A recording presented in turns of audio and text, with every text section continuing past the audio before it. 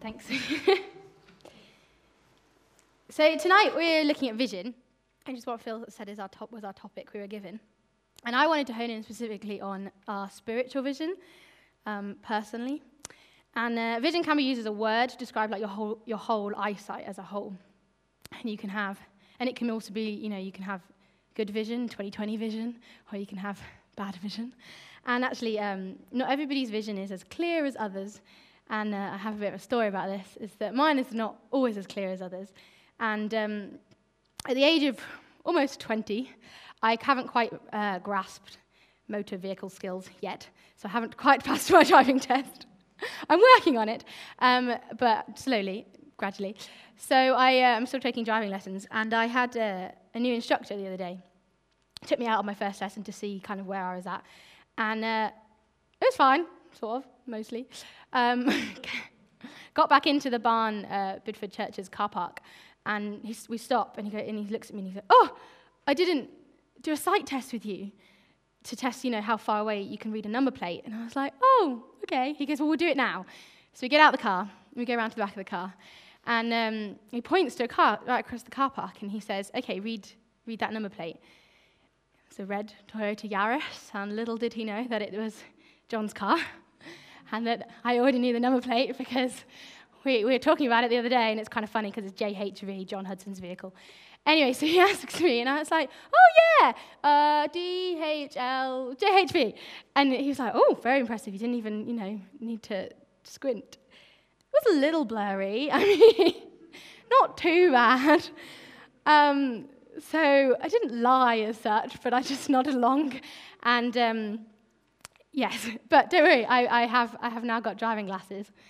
That I went to the opticians this week and got some glasses. And so if you meet me on the road, you may be safe. Can't actually confirm that one. But like I said, not everybody's vision is as clear as others. And I think it works both physically and spiritually. And that's what I want to look at tonight. As Christians, I believe that we should all have a clear spiritual vision. And people can make it a lot more complicated than it's supposed to be, I think.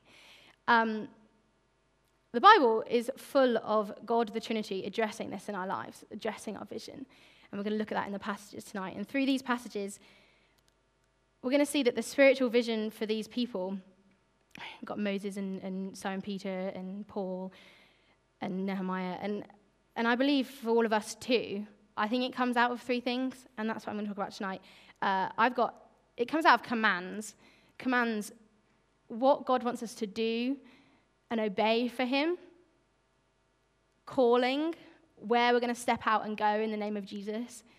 And my third one is promises, the constant promises from God that continually come alongside these two and that back up the commands and the calling that we've been given.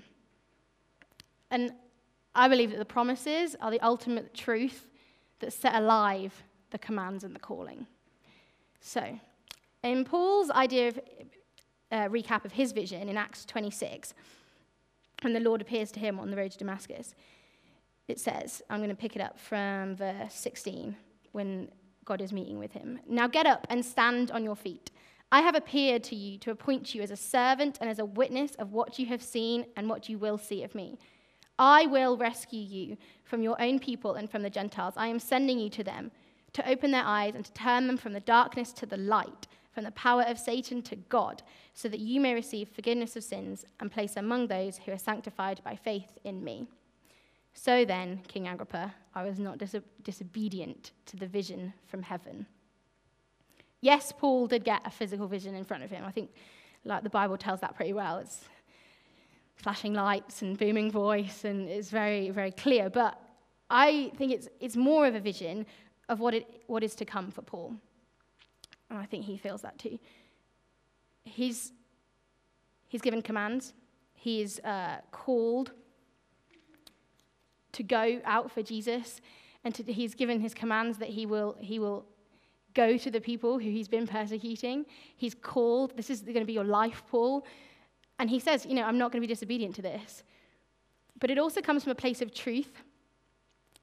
Jesus says, I am sending you. I will rescue you from Jesus Christ by his side creates the ability to do it all. His source for all is right there in that promise. When he mentions vision from heaven in verse 19, yes, he might be describing this physical thing that came down and interrupted his nice walk to Damascus. But he's also talking about like an eye-opening, like illumination of what God has for him during his conversion. And I think it comes out of those three things. So we're going to look at that further. Similarly to Paul on the road to Damascus, the fishermen that Phil read in Luke are called and given commandments. Jesus had been there teaching, and he says to them, to put out into deep water and to change the nets. And it's like, they're looking at him and say like, no, I would be looking at him and be like, you're not the expert here, I'm an expert fisherman, I've got this. But they look at him and he says, turn the nets the other way, go out into deep water. And Simon obeys his commands, it says, just because he said so, even though Simon probably thought he knew best. It's a small command, go out one more time. But just because he said so, he did it. And vision has to submit to God's will. Only through then obeying that did Jesus go on to reveal their calling. In verse 8, after a multitude of fish have been caught, Simon falls to his knees in anguish at his sinful nature. And Jesus says, do not be afraid. From now on, you will fish for people. So they pulled up their boats on shore, left everything, and followed him. Their calling, you will be fishers of men. This is done. This is your calling. And they follow him. They say, yeah. They give it all up. And I read this and I was thinking, like, well, where's the promise in this? Where's that, and it's like jumped out on the page to me, and it says, they left everything and followed him. They didn't go and follow somebody else. Jesus wasn't like, okay, you're going to be fishers of men. Go and follow that guy. He's doing a good job. He didn't say, oh, you're going to be fishers of men. Off you go. Have fun. No, they left everything to follow him. And the promise is in that. They were not on their own. In the truth that is Jesus Christ, they found their calling. They followed him. Therefore, you've got commandments, you've got calling, and you've got trust in the one person whose promises are true. Gives them their vision. It bursts forth. More vision than they had ever had in their lives before. Phil asked me the other day, funny conversation, don't really know how it came about. He asked me if God told me the man I was going to marry, if he pointed him out to me somewhere, and I didn't like him or agree, I was like, what would I do? He said, what would you do if you knew, like, certain that God was saying, this is the guy you're going to marry, but you didn't agree, or you didn't feel the same way, or what would you do? And I sat there like, I don't know, probably freak out. But I came out with this lovely answer. I thought about it for a while.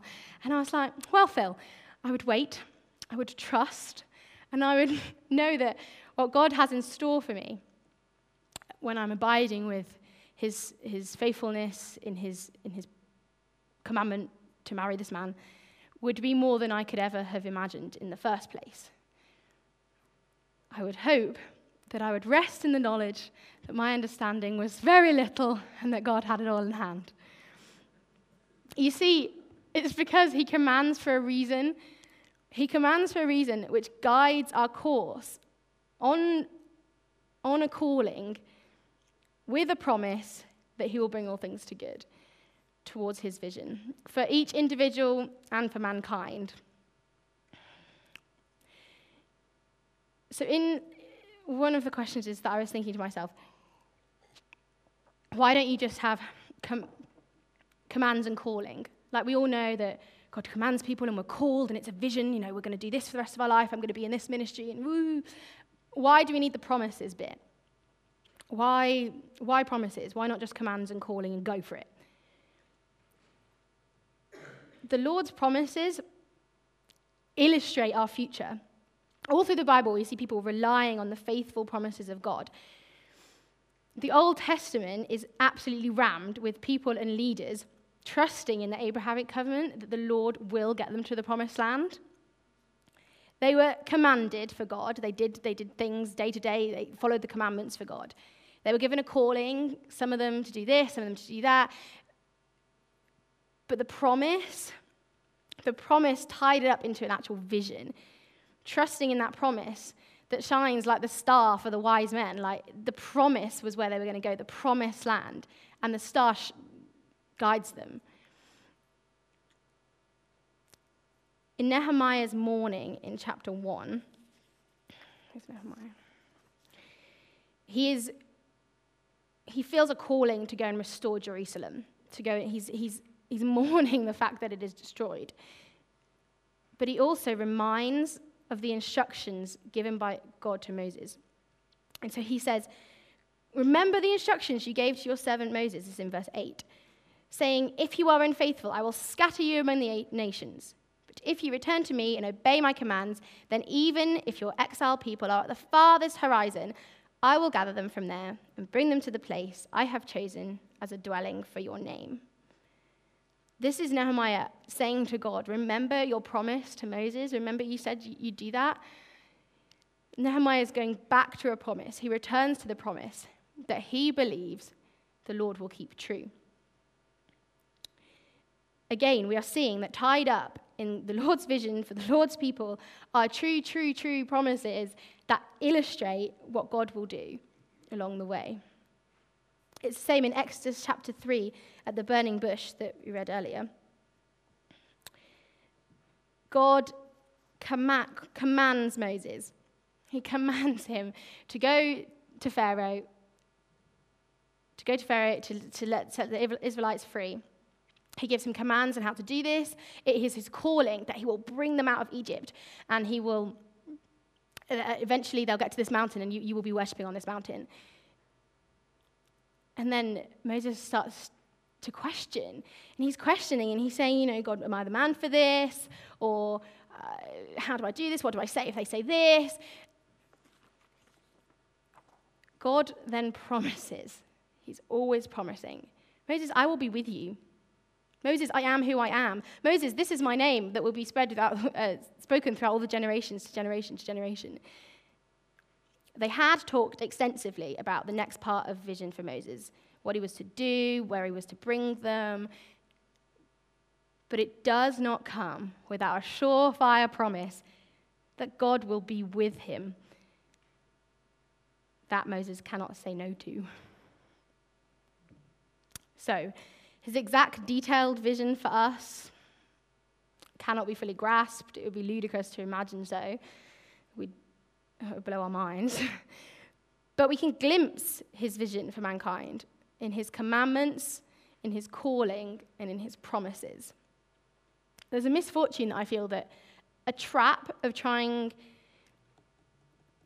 to make spiritual vision too complicated.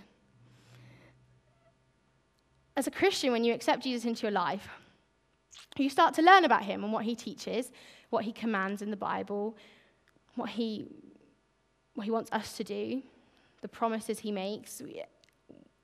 That's the best lesson in vision right there. Like, he's telling us all. And so it's all like, do I have 2020 spiritual vision? And what should that look like? And how clear is mine? And things are getting in the way. But yes, not everybody's as clear as others. It can easily get blurred, we know that. But as Christians, we do have a clear vision, always, whether you like it or not. It's not about knowing the next specific earthly steps. In fact, we need to almost take a step back sometimes and stop looking at the details and trying to work out some sort of plan. Because I think that we can have full spiritual vision without knowing that. And ultimately, I think it holds itself in this.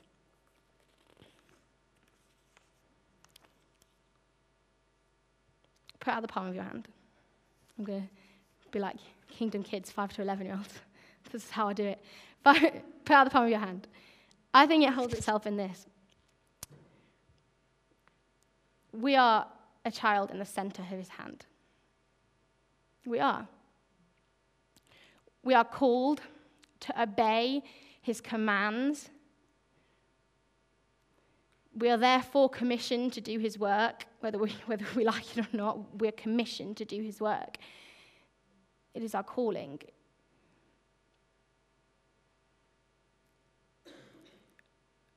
But in his good promises, there is the truth that he is everything we will ever need, and the source for all and all the truth that we ever need to back up anything, including the final truth that in him we have eternal life. And I think that is the spiritual vision that we have to keep hold of. Just going to lead us in prayer. Dear Lord, I just thank you that you are our God and that you are absolutely amazing. We've been singing how much we love you tonight. I just pray that we keep our eyes fixed on you and not let looking for details and looking for plans get in the way of our ultimate vision in Jesus Christ. I pray that we get in line with your commands, Jesus, and in any place that we're not, that just highlight it and give us the power and the strength to do so, get in line with the commands that we need to. I also pray that we are open and we hear and we remember your calling on our lives, whether that's our commission, our great commission as the Bible says so, or whether it's a specific calling. Help us to remember that, Jesus. And finally, let us always trust in your promises. Always remember that they have the power to set alive anything we are doing in your name. Father, I just thank you for tonight, and I pray that a blessing onto John and Callum as they come and speak. I just thank you so much for them and their hearts. And just pray for your people here tonight. Let your will be done. Do not let anybody leave without being touched by the word of God in some way. Amen.